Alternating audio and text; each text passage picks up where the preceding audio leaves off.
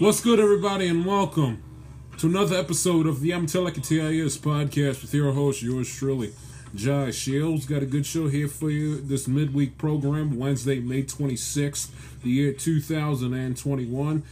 Talk all things NBA playoffs, Eastern Conference, Western Conference, Clippers down 2-0, Lakers tied up at one game apiece with the Phoenix Suns on Tuesday night. Get into the Knicks.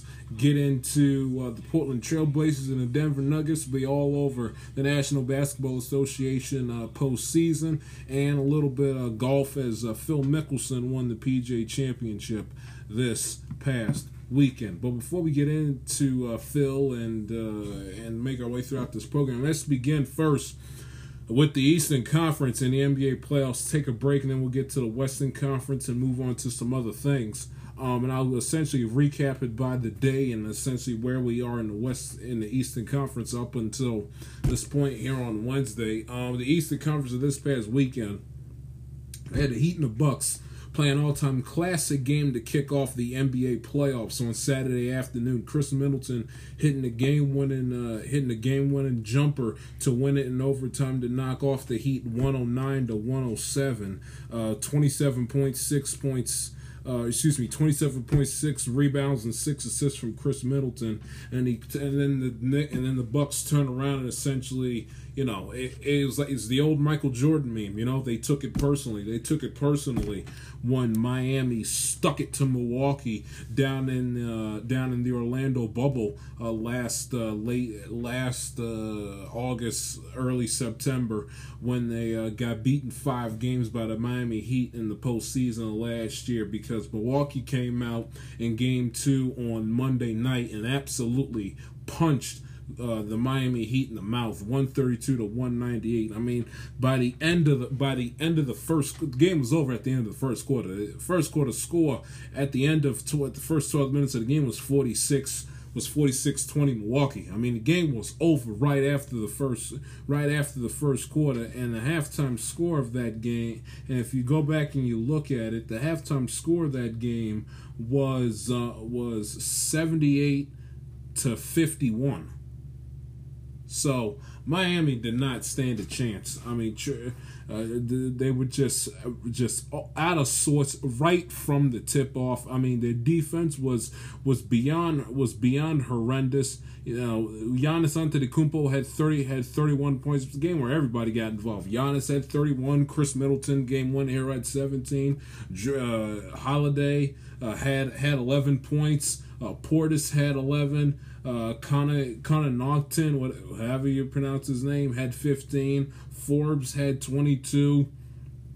Everyone all up and down the Milwaukee Buck lineup on Monday night absolutely played out of their mind and dominated Miami. I mean, their defense was non-existent. Was just non-existent in the game whatsoever. I mean, 132 points in an NBA playoff game. It's tough to stomach, especially when you're the defending Eastern Conference champions. They couldn't throw the ball off a boat into the ocean to begin the game, and essentially that was the story throughout the rest. No player scored more than 20 points up and down. If you go back and look at the box scores, no player scored more than 20 points. The closest you got was Dedmon, their center, who scored 19, and Goran Dragic, their guard coming off the bench, who put up 18. But Trevor Ariza played 19 minutes, 0 points, 0 of 3 on a three-point shots he took in the game. Jimmy Butler played 32, was absolutely atrocious, 4 of 10 from the field, 10 points. 2 of 4 from the free throw line, was just not a factor whatsoever. Bam Adebayo, 29 minutes, 16 points, 6 of 9 from the free throw line, which is not good, and turned over the basketball 4 times, which, again, you cannot expect to win playoff basketball games. You're turning over the basketball 4 times. It's just not going to work. Duncan Robinson, 23 minutes, 10 points, not good enough. 2 of 6. Everything he shot was threes. 2 of 6, not cutting it. Miami was just bad. Was just absolutely positively atrocious against Milwaukee after they played their hearts out and played a fantastic game with Milwaukee on Saturday afternoon. They turn around on Monday night and get punched right in the proverbial face on Monday night, and down 2-0 in this series. You go to the other games that were played since the last time we chatted in the Eastern Conference. The Celtics and the Nets, who we haven't had a chance to talk about yet on this show. Nets took care of business against the Celtics 104-93. You had a feeling as the Celtics are down 2-0 with the Nets win on Tuesday night last night, but I'll get to game 2 in a minute. With the Celtics, part of me, and if you paid attention to the Celtics at all this basketball season, you'd anticipate this, because the Celtics are like a roller coaster. They're up and down and up and down and up and down and up and down. They're very, very, very, very, very inconsistent. Jason Tatum drops 50 on the Wizards last week, and then they turn around. And then they turn around against Brooklyn, and they're down 2-1. I understand it, and I understand that Brooklyn is the favorite in the Eastern Conference, and they finally got all three, Durant, Irving, and Harden playing together for the first time in eons on a consistent night in, night out, game in, game out basis. But the Celtics have just, they've hit the wall. Jason Tatum 6 of 20 on Saturday night, not good enough. And then the Nets, they were clicking on all cylinders. James Harden had after they had a very bad start to begin the game. After a very bad start to begin the game, the after the first quarter, the Boston was up 21-16. So, Harden, Irving, and Durant took themselves a good little while on Saturday night at the Barclays Center. They struggled between the three of them. The first beginning of the first half of the first quarter, and all throughout that first quarter, they couldn't throw the ball off a boat into the Hudson River, for crying out loud. I mean, they just were not good to begin things in the first quarter against Boston on Saturday night, and then they come back, get themselves in a bit of a rhythm, and next thing you know, you blink an eye, and Durant's got 32, Kyrie Irving has 29, James Harden drops 21. I mean, it's and they essentially did all the dirty work. No DeAndre Jordan, no Shamet coming off the bench. Blake Griffin had a point in the game, a free throw, but who cares? But they got the job done going up against Boston in Game 1 on Saturday night, and then they turn around and play Game 2 in the Barclays Center yesterday on Tuesday night, and the Celtics again. They don't deliver the goods yet again. 130-108. Brooklyn. I'll start with them first. Durant drops 26. Kyrie Irving puts up a mere 15 points. 1 of 3 from the field you don't like. And 3 turnovers you also don't like from Kyrie Irving either. James Harden dropped 20. 2 turnovers, again, you don't like, and Kevin Durant turned over the basketball as well, very sloppy, you don't like either. 4 turnovers on 26 points, 8 of 12 from the field, and sunk all 8 of his free throws and was 2 of 2 from 3, but they got the job done. And again, Boston, very inconsistent, up and down team. Jason Tatum scoring 9 points, when around this time last week he dropped 50 on the Wizards to get them into the playoffs. Not good enough. 9 points, 3 of 12, and 1 of 3 from behind the arc. That's not championship playoff basketball. And 3 turnovers. Tristan Thompson, 15 points. I mean, he did what he can. He wasn't. His stat line wasn't despicable. But again, if Tristan Thompson's outscoring Jason Tatum, you got an issue. From a Boston Celtics perspective. Marcus Smart, 19 points. Kemba Walker, 17. I mean, he just had a very, very average, not even average, but just a very meh and bleh night scoring-wise from the Boston Celtics. And then again, when you allow when James Harden and Kevin Durant by themselves combined for 46 points, and Harris goes off for his 25. That's why you're going. That's why you're heading. Excuse me. That's why you're heading back to the TD Garden down 2-0, in danger of getting swept if you don't get yourself together the next two games of your next two games of this series. Other things that's going on in the Eastern Conference, if you go to Sunday's action, and the Eastern Conference games I'm going over here, they play tonight here on Wednesday between the Wizards and the 76ers. If you go, the 76ers took care of business in game one, 125 to 118. And their performance on Sunday afternoon was a big part of Tobias Harris, who in the first half on Sunday afternoon scored 28 points. He was 12 of 19. Go back and look at the rest of the team. Rest of the team in the first half on Sunday is from the 76ers, 33 points, 12 of 33 shooting wise, and 2 of 14 from behind the arc. And Tobias Harris could do no wrong on the first half on Sunday. 28 points, 12 of 19 from the field in the first half. And for the game, Tobias Harris had 37 points, 15 of 29, had 6 rebounds, 2 steals, and 2 assists in the game. And Joel Embiid with his 30 points, 9 of 16. Couldn't throw the ball again with Joel Embiid, missing every 3-point shot on the man, 0 for 3 and 5 turnovers, which again would raise some concern from the Philadelphia. But you'll take the 30-point performance from Joel Embiid nevertheless.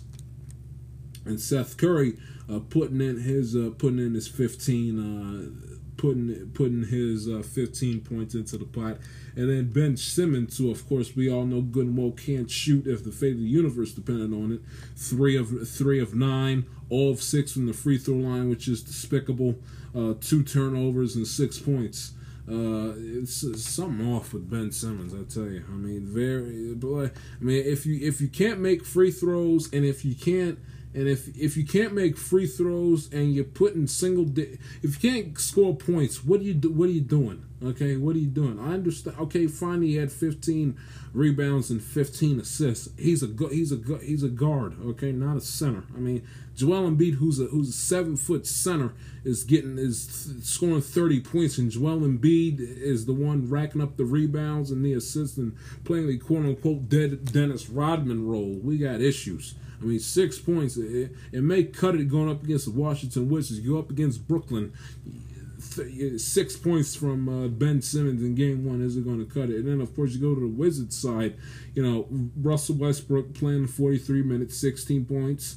Again, not good enough. 0 of 2 from 3, not good enough. 6 turnovers, which was the real big coup de grace for Washington on Sunday. Not going to cut it. Turn over the basketball 6 times, and you only put up 16 points. Bradley Beal showed up to play, took 23 shots, 13 to 23, 1 of 6 from 3, which you don't like, but scored 33 points in the game for Washington. And you go ahead and you look at game 2 on the part of Washington, which is tonight. As a matter of fact, I'll get to tonight's game a little later on to close out this segment.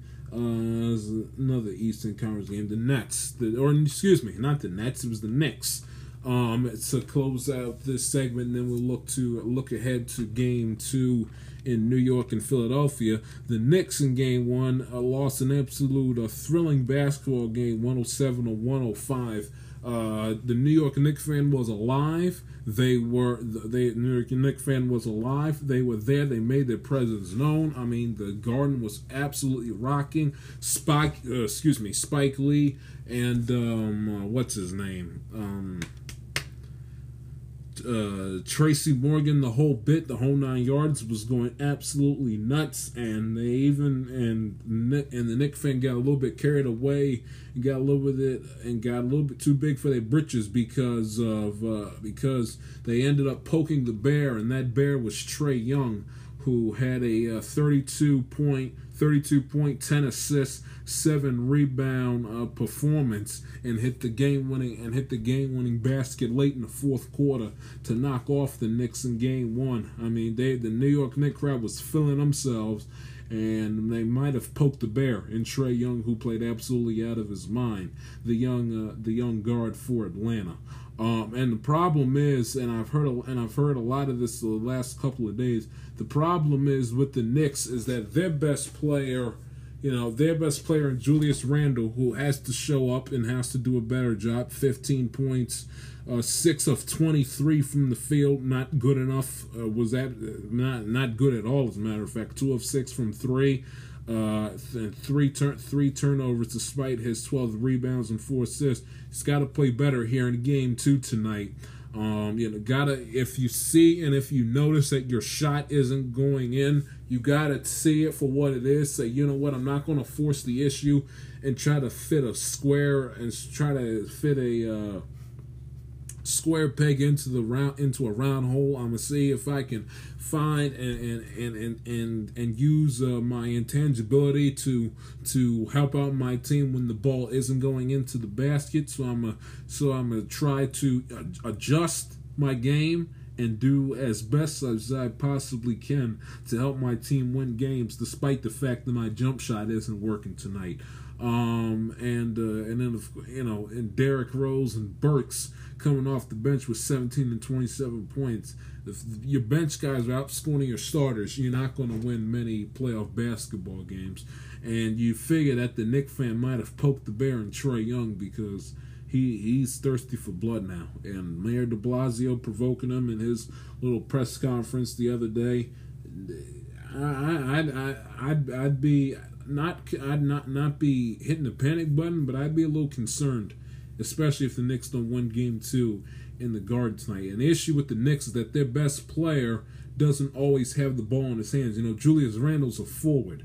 Trae Young's a guard. So a la on Sunday night, when the game's getting down close to the wire, the Hawks, their best player, has the ball in his hands, who's a guard and young, while the Knicks, their best player, doesn't always have the ball in his hands because of how the Knicks play and how they operate on the offensive side of the basketball, and because Julius Randle is also a forward. And getting back to the 76ers to close out this opening segment with tonight, Russell Westbrook has to show up. I mean, and I said it with the triple-double stuff with Westbrook. They cannot. I understand that that Philadelphia is one of the best teams in the Eastern Conference in these playoffs as far as their seeding is concerned.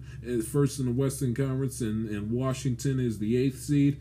But still, you cannot, under any circumstances, if you're Russell Westbrook, go into this game tonight and put up 15 points and go 5 of 20.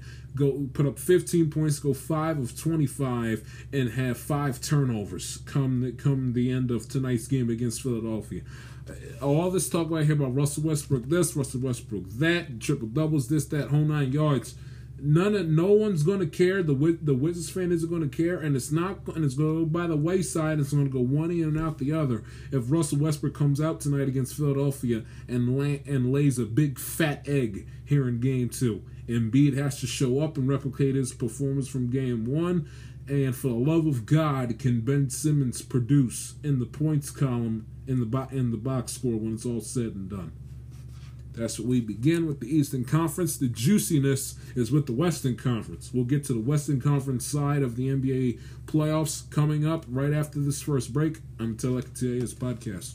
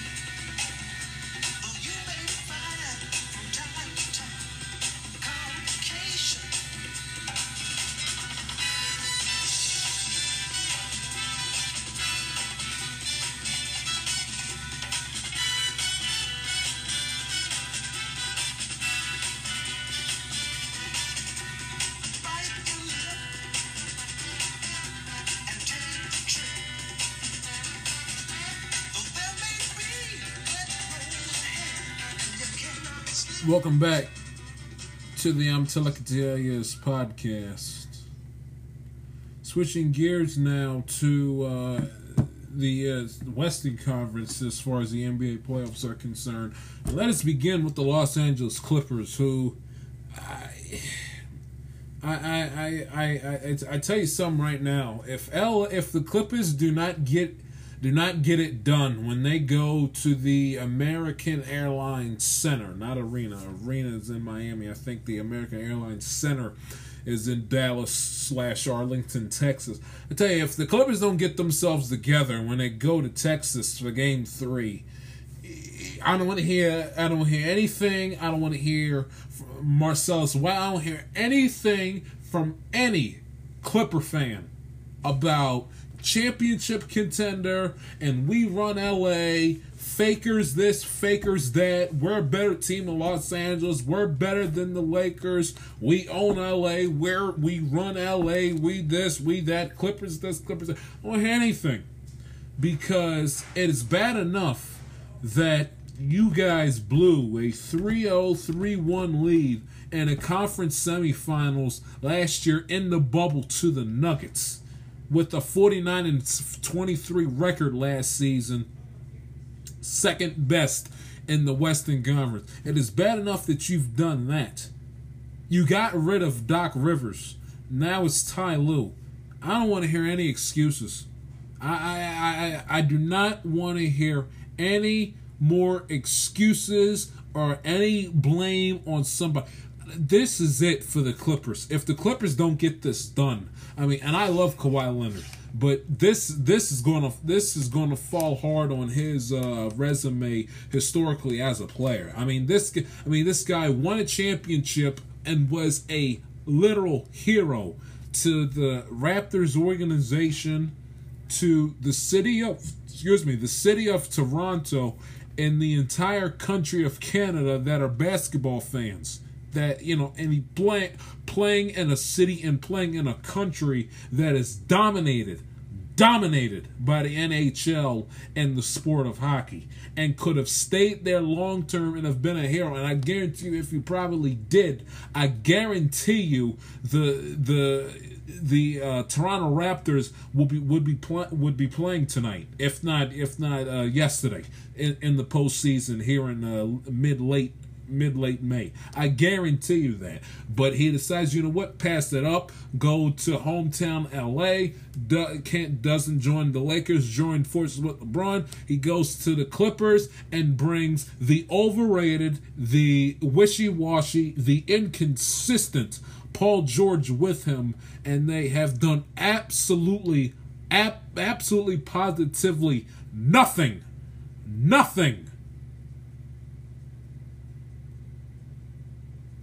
since they've been in Los Angeles. Absolutely nothing. And and all I hear, well, Leonard and Paul George, how well they guard the ring. Well, how do you explain the fact that Luka Doncic on Tuesday night went off for 39 points, 16 of 29 from the field, 5 of 13 from 3, had 7 rebounds and 7 assists in the game, and went off for 39 points. And Tim Hardaway Jr., remember Tim Hardaway Jr.? He also went off, had his nice little own performance of his own on Tuesday night with 28, a rebound and a steal in the game.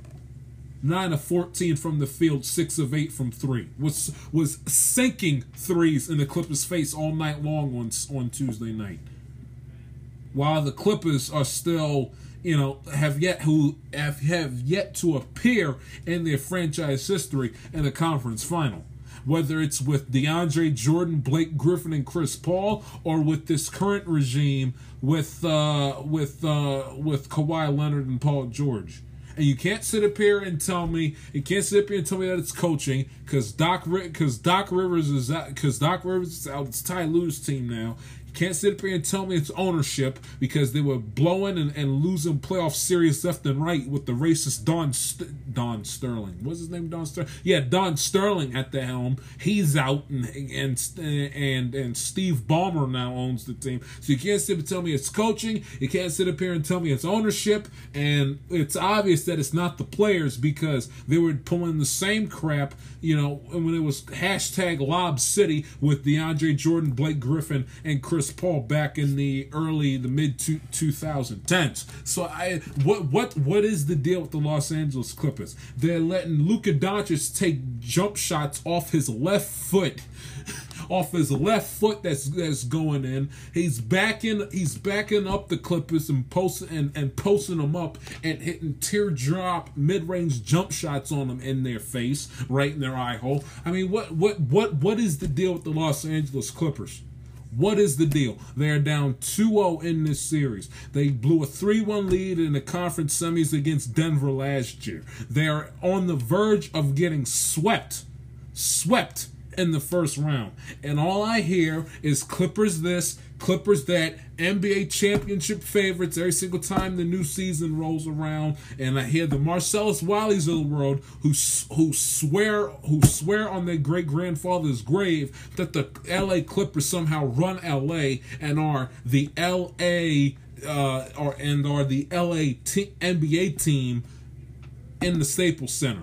They don't even have their own building, and they obviously can't even bother to sell out the whatever capacity crowd that they have at Staples Center because last night all I saw was the depressing, dreary, and the mundane, bland, boring, out of date cardboard cutouts sitting there in the Staples Center. You mean to tell me that you can't find 10 to 15, and I understand the pandemic isn't over yet, despite what Hayden and Virginia might think.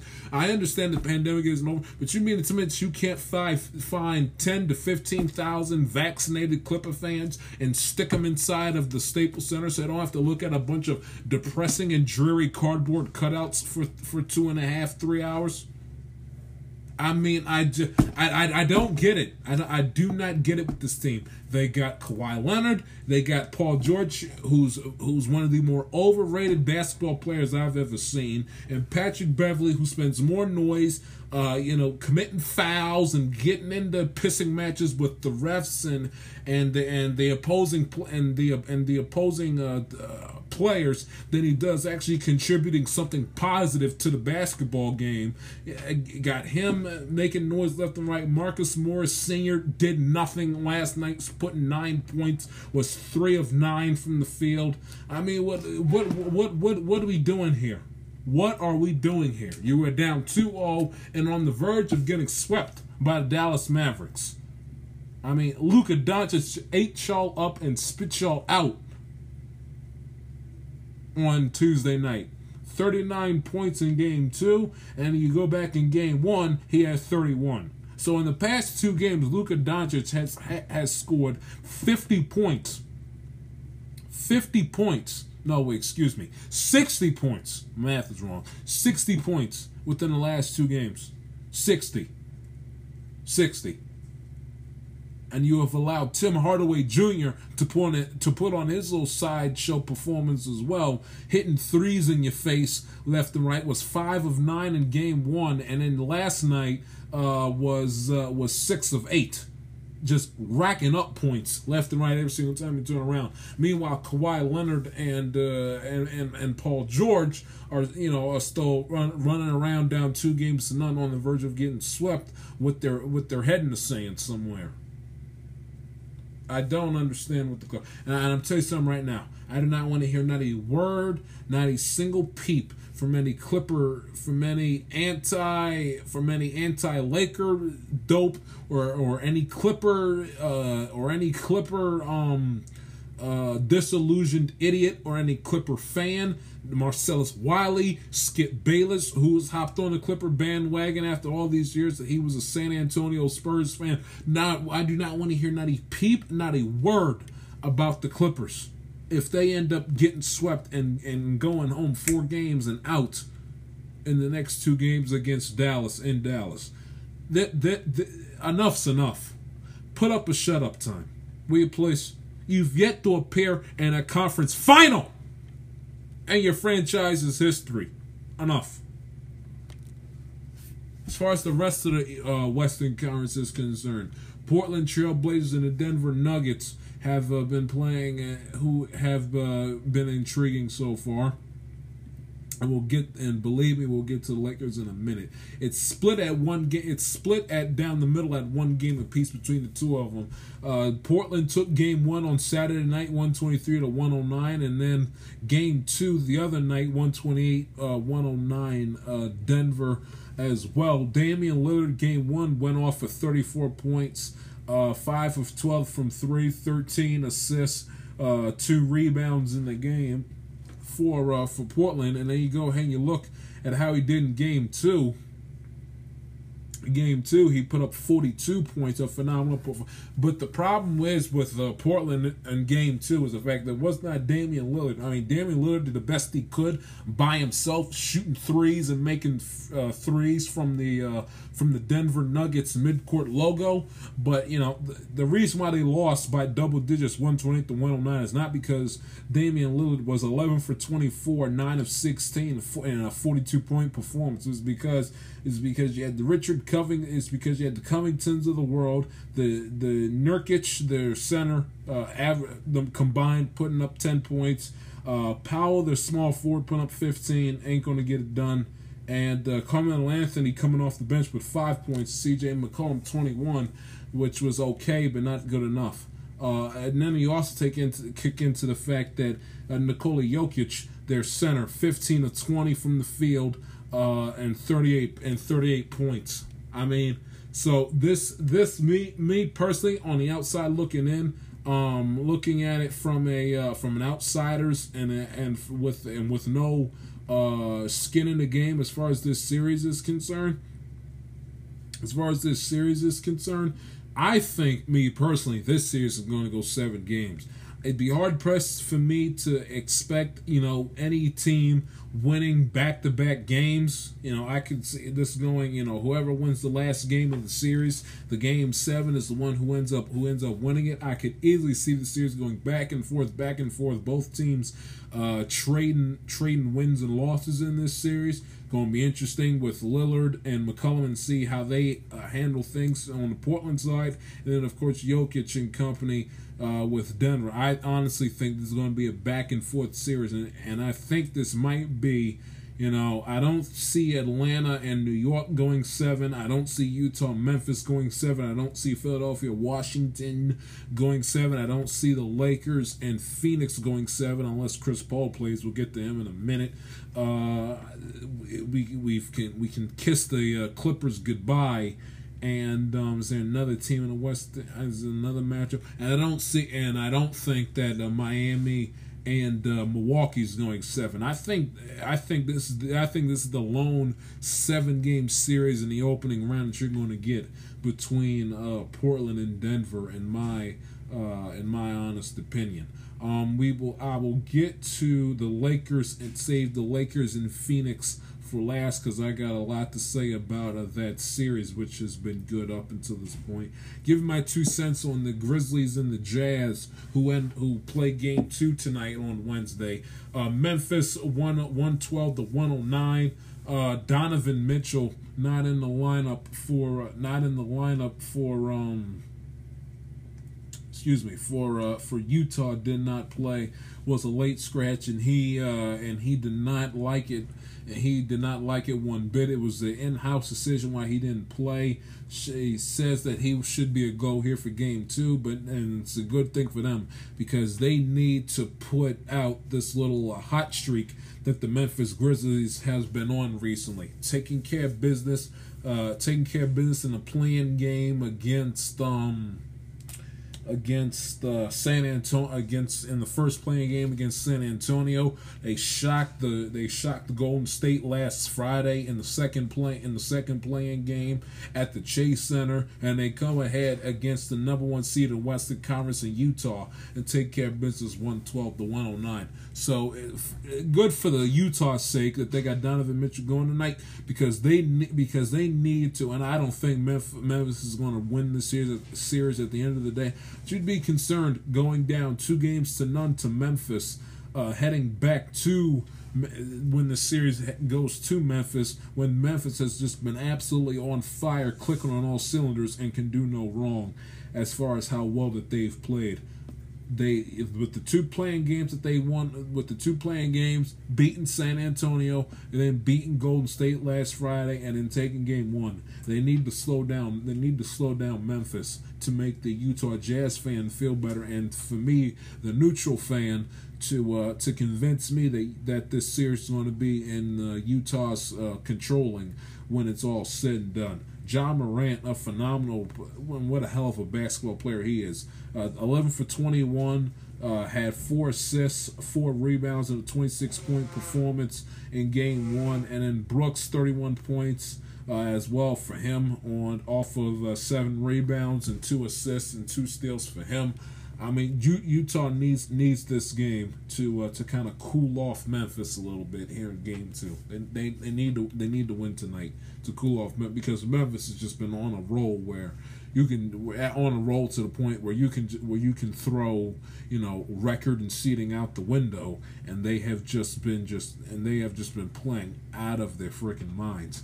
Wrap this segment up with the Lakers and the Suns. We'll get to game 2 I'll get to game 2 and work my way there. But as far as game 1 was concerned, on Sunday between Phoenix and the Lakers, Phoenix won 99-90. The Lakers ascent, and this ties into game 2. The Lakers slept to walk. I don't know whether their head was still in the clouds with LeBron James' game-winning 3 and Steph Curry's face last Wednesday night in the playing game, or what. But the Lakers were just, I don't know where they were. I don't know where LeBron James was. I don't know where Anthony Davis was. I mean, they were Dennis Schroeder, whatever his name is, where his head was on Sunday night. But it wasn't at the Suns Arena in Phoenix. I can guarantee you that. Anthony Davis sleptwalked through game 1, 13 points. 7 rebounds, 2 assists, 5 of 16 from the field, 0 of 2 from 3, and not sinking your free throws. Again, sleptwalk, disappeared in game 1, was nowhere to be found. And we'll get to his game 2 performance in a minute. And then LeBron James, 6 of 13, 3 of 7 from 3. Not a good free throw shooter historically. 3 of 6. Can't win games. But scoring 18 points when you're LeBron James and turning over the basketball 5 times is a recipe for a loss. That's all there is to it. Along with the fact Dennis Schroeder, he turned over the basketball 4 times as well. 14 points. I mean, it was just a very disgusting, if you're a Laker fan, performance on the part of LA in game 1. And that's why you got to be satisfied with the grit and the fight they showed in game 2. Game 1, from the Phoenix perspective, they had Anton, their center, 21 points. Devin Booker, the young superstar phenom talent, 34 points, 3 of 7 from 3. Had 8 assists, 7 rebounds on the part of his performance. And then, of course, you had Chris Paul with the shoulder injury. We'll get to him in a minute. And essentially, they escaped the game 1 because of the fact that the Lakers' head was up in the clouds, and LeBron and Anthony Davis and Schroeder with the turnovers sleptwalked through game 1. But it all came back to come back to bite them in game 2 as the Lakers, struggled in game 2 on Tuesday night. Don't get me wrong.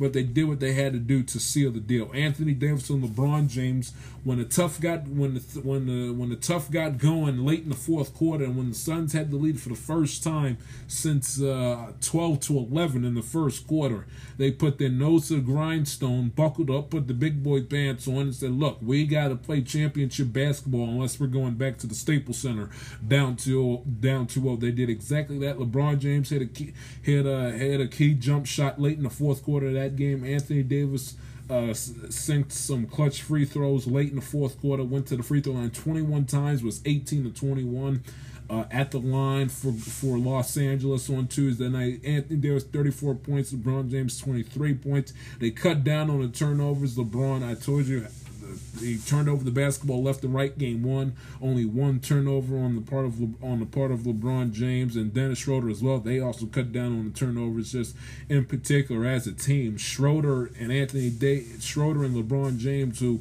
in game one combined for, I'll get it to you here in a minute. Game one combined for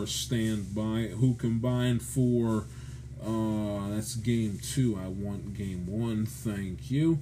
Who turned over the basketball left and right for Dennis Schroeder and LeBron James, who were not good, and like I said, for the 19th ad infinitum this segment, slept the walk, and on Anthony Davis's part disappeared in game one for LeBron James and Dennis Schroeder, who combined turned over the basketball 9 times in game one to dial it back a whole notch to only 2 turnovers between the two of them is a positive sign. He also had a nice 24-point performance, 8 of 16 from the field on the part of Dennis Schroeder. A good job on his part. And Anthony Davis and LeBron James turning on championship mode when it looked like that the Lakers could be in some trouble, and after the Suns essentially scratched and clawed their way to possibly getting a 2-0 lead, heading back west to the Staples Center in Los Angeles.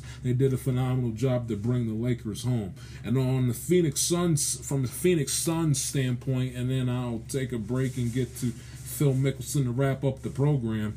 From a Phoenix Suns standpoint, you cannot under any it's quite simple. If Monty Williams and the Phoenix Suns are essentially going to spot start Chris Paul and essentially pick and choose their spots where he plays 5 minutes a quarter every single from here on out for the rest of the series, the Suns have no chance of winning.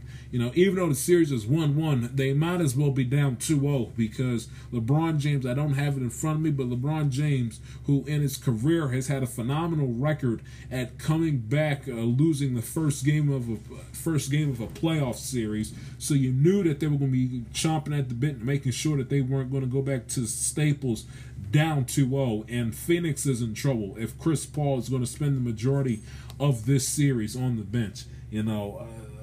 Cameron Payne and Devin Booker, no disrespect to them, they cannot by themselves carry Phoenix to get 3 more victories. Now on the road in Staples, going up against LeBron and Anthony Davis. No disrespect to them, they're both good young talents, but they got it. And I'm not trying to make Chris Paul out to be Charles Barkley, but you gotta be honest. Chris Paul, with his experience and the intangibles that he has as a player that's been in this league a long time, you cannot dispute the fact that what he brings to the table, and especially when he's out on the court with Booker and company on a night in, night out basis, when he does play and when he isn't on the bench, that Phoenix is a totally different basketball team, and they play with a little bit extra edge, and they're just a better team altogether. 23 minutes, 6 points for Chris Paul. I understand the shoulder is going to give him a rough time, and he's got a few days off so he can rest in the bench as best as he can.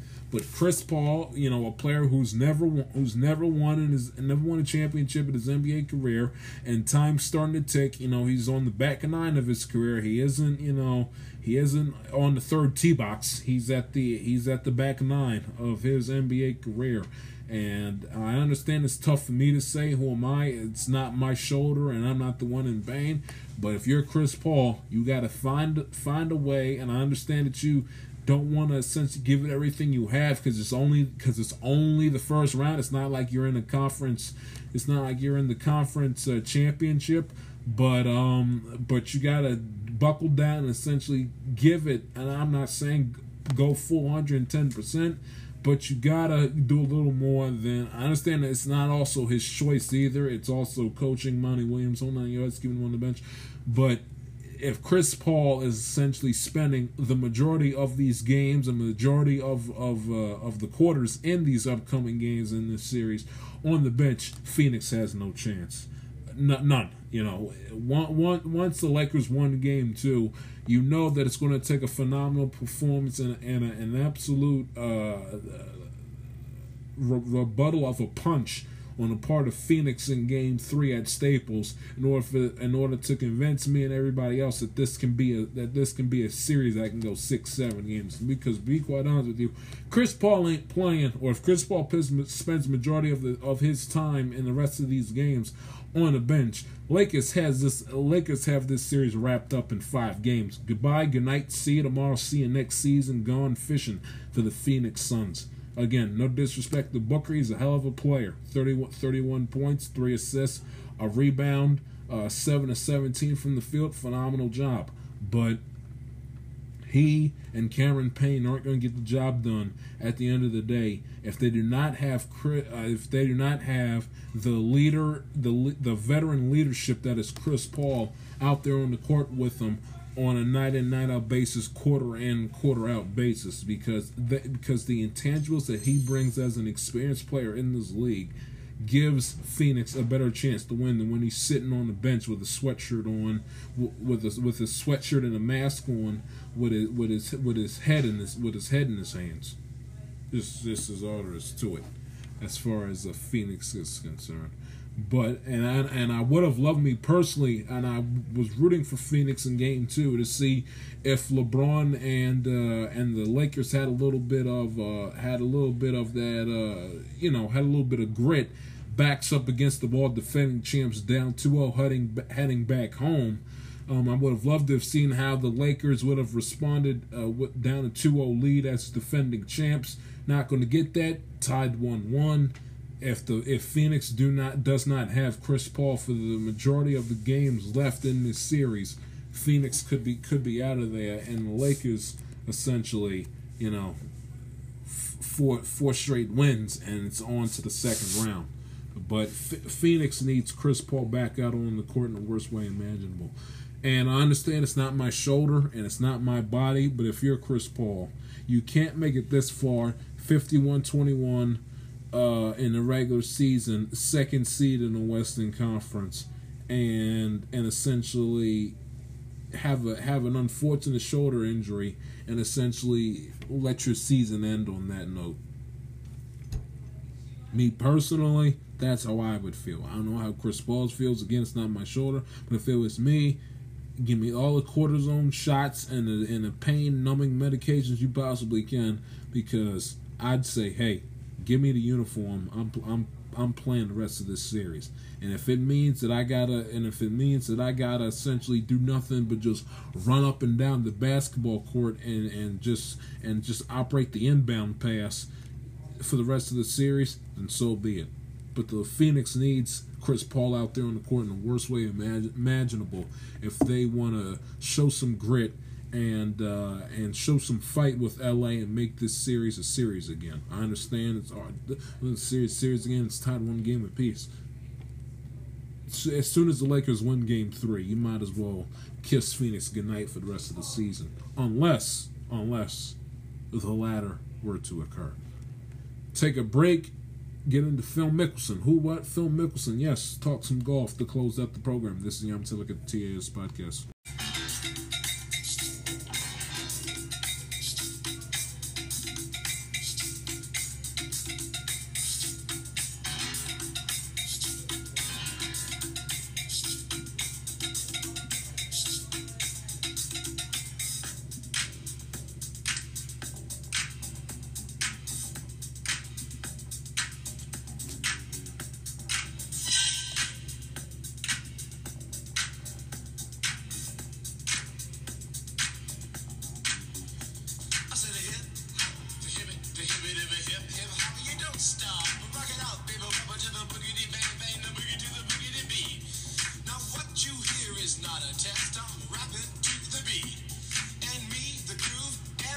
are gonna try to move your feet.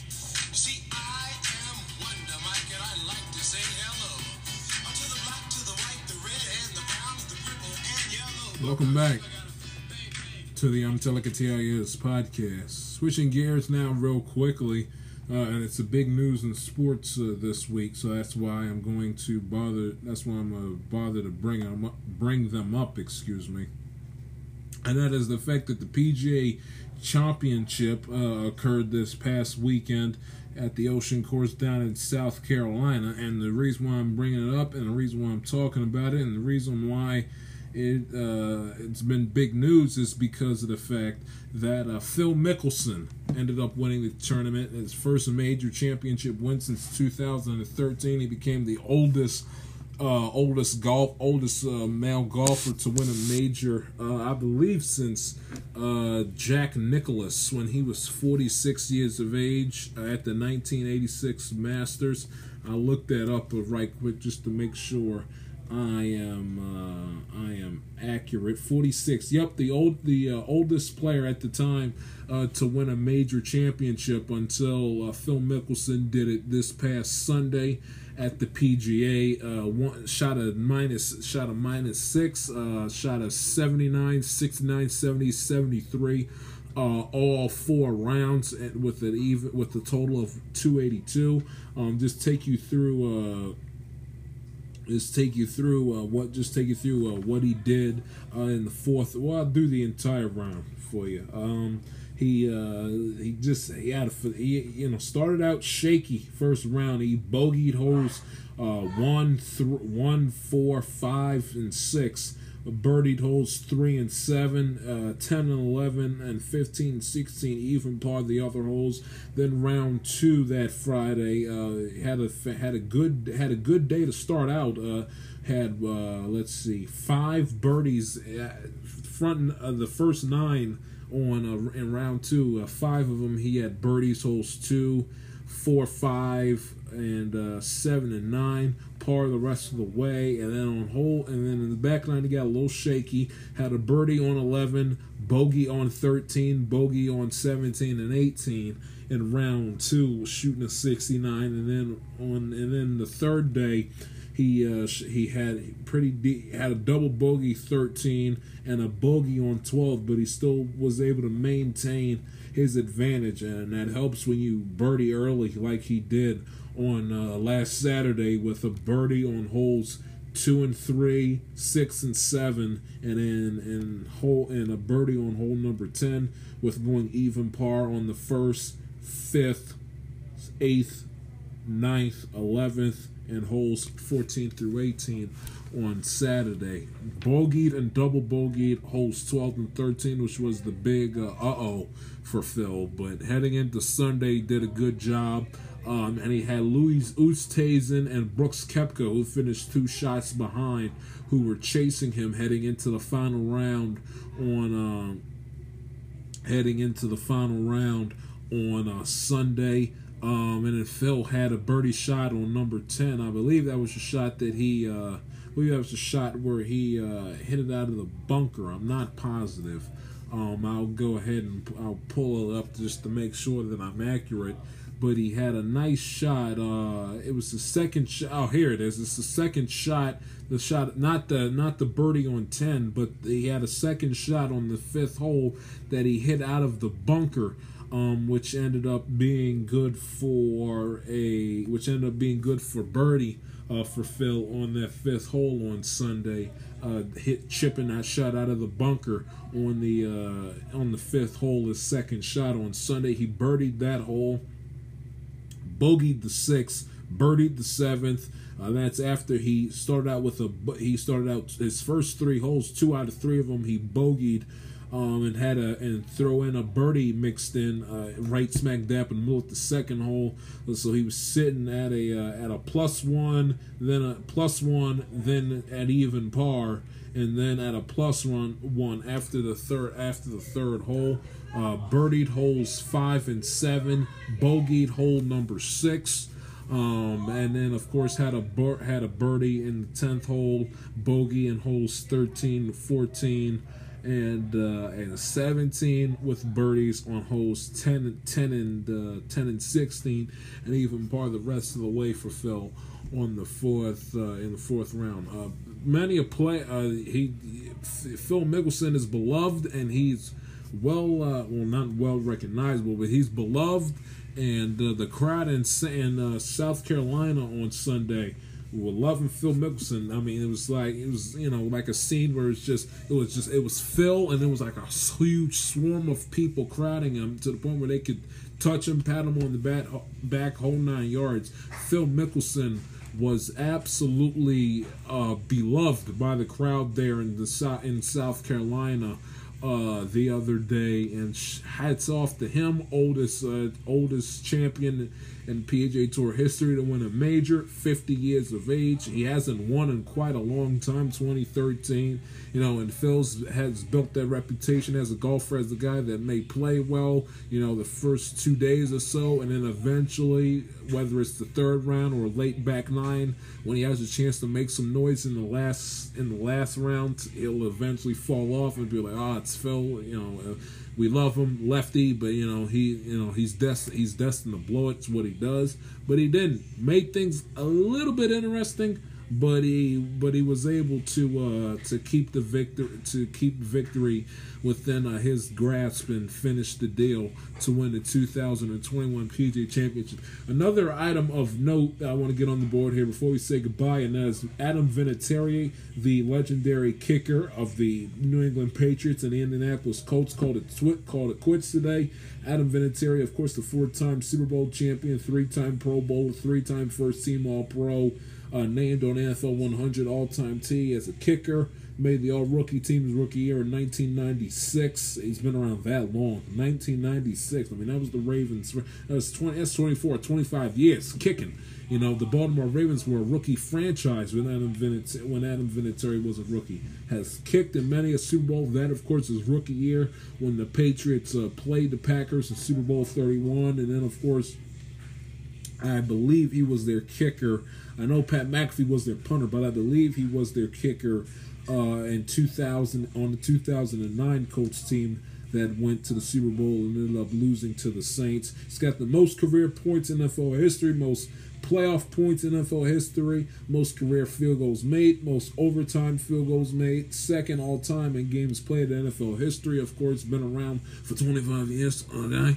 And essentially, has kicked many a big game. He, of course, the game-winning field goals in Super Bowls 36 and 38 for New England to knock off the Rams, and then 38 to knock off the Carolina Panthers. He holds unless Justin Tucker has anything to say about it, he, as of right now, holds the title as the quote-unquote GOAT kicker in NFL history. And of course, we all know Brady's the greatest quarterback. Make the argument Walter Payton is the greatest running back, Jerry Rice the greatest wide receiver, and Lawrence Taylor the greatest edge rusher, and Ray Lewis, if you are an old fart, you can go Dick Buckus, greatest linebacker.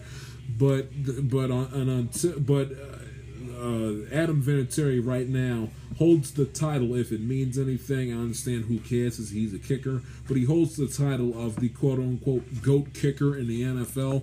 Clutch moments, multiple champion, greatest kicker to ever play the position, Adam Vinatieri. The only kicker that as of right now can come for his crown of being the quote-unquote GOAT of his position is Justin Tucker, and Justin Tucker is every bit as good and probably on the track to being better than Adam Vinatieri is. The only thing that Justin Tucker does not have that Adam Vinatieri does is the fact that Vinatieri has not once but twice kicked the game-winning field goal to win the Super Bowl. Justin Tucker's only been to one. That was his rookie year in 2012, where he didn't need a field goal to win the game. But that is the one thing, Justin Tucker, and again, not to crap on him. I like Justin Tucker. I'm a fan of his, and he's an excellent kicker.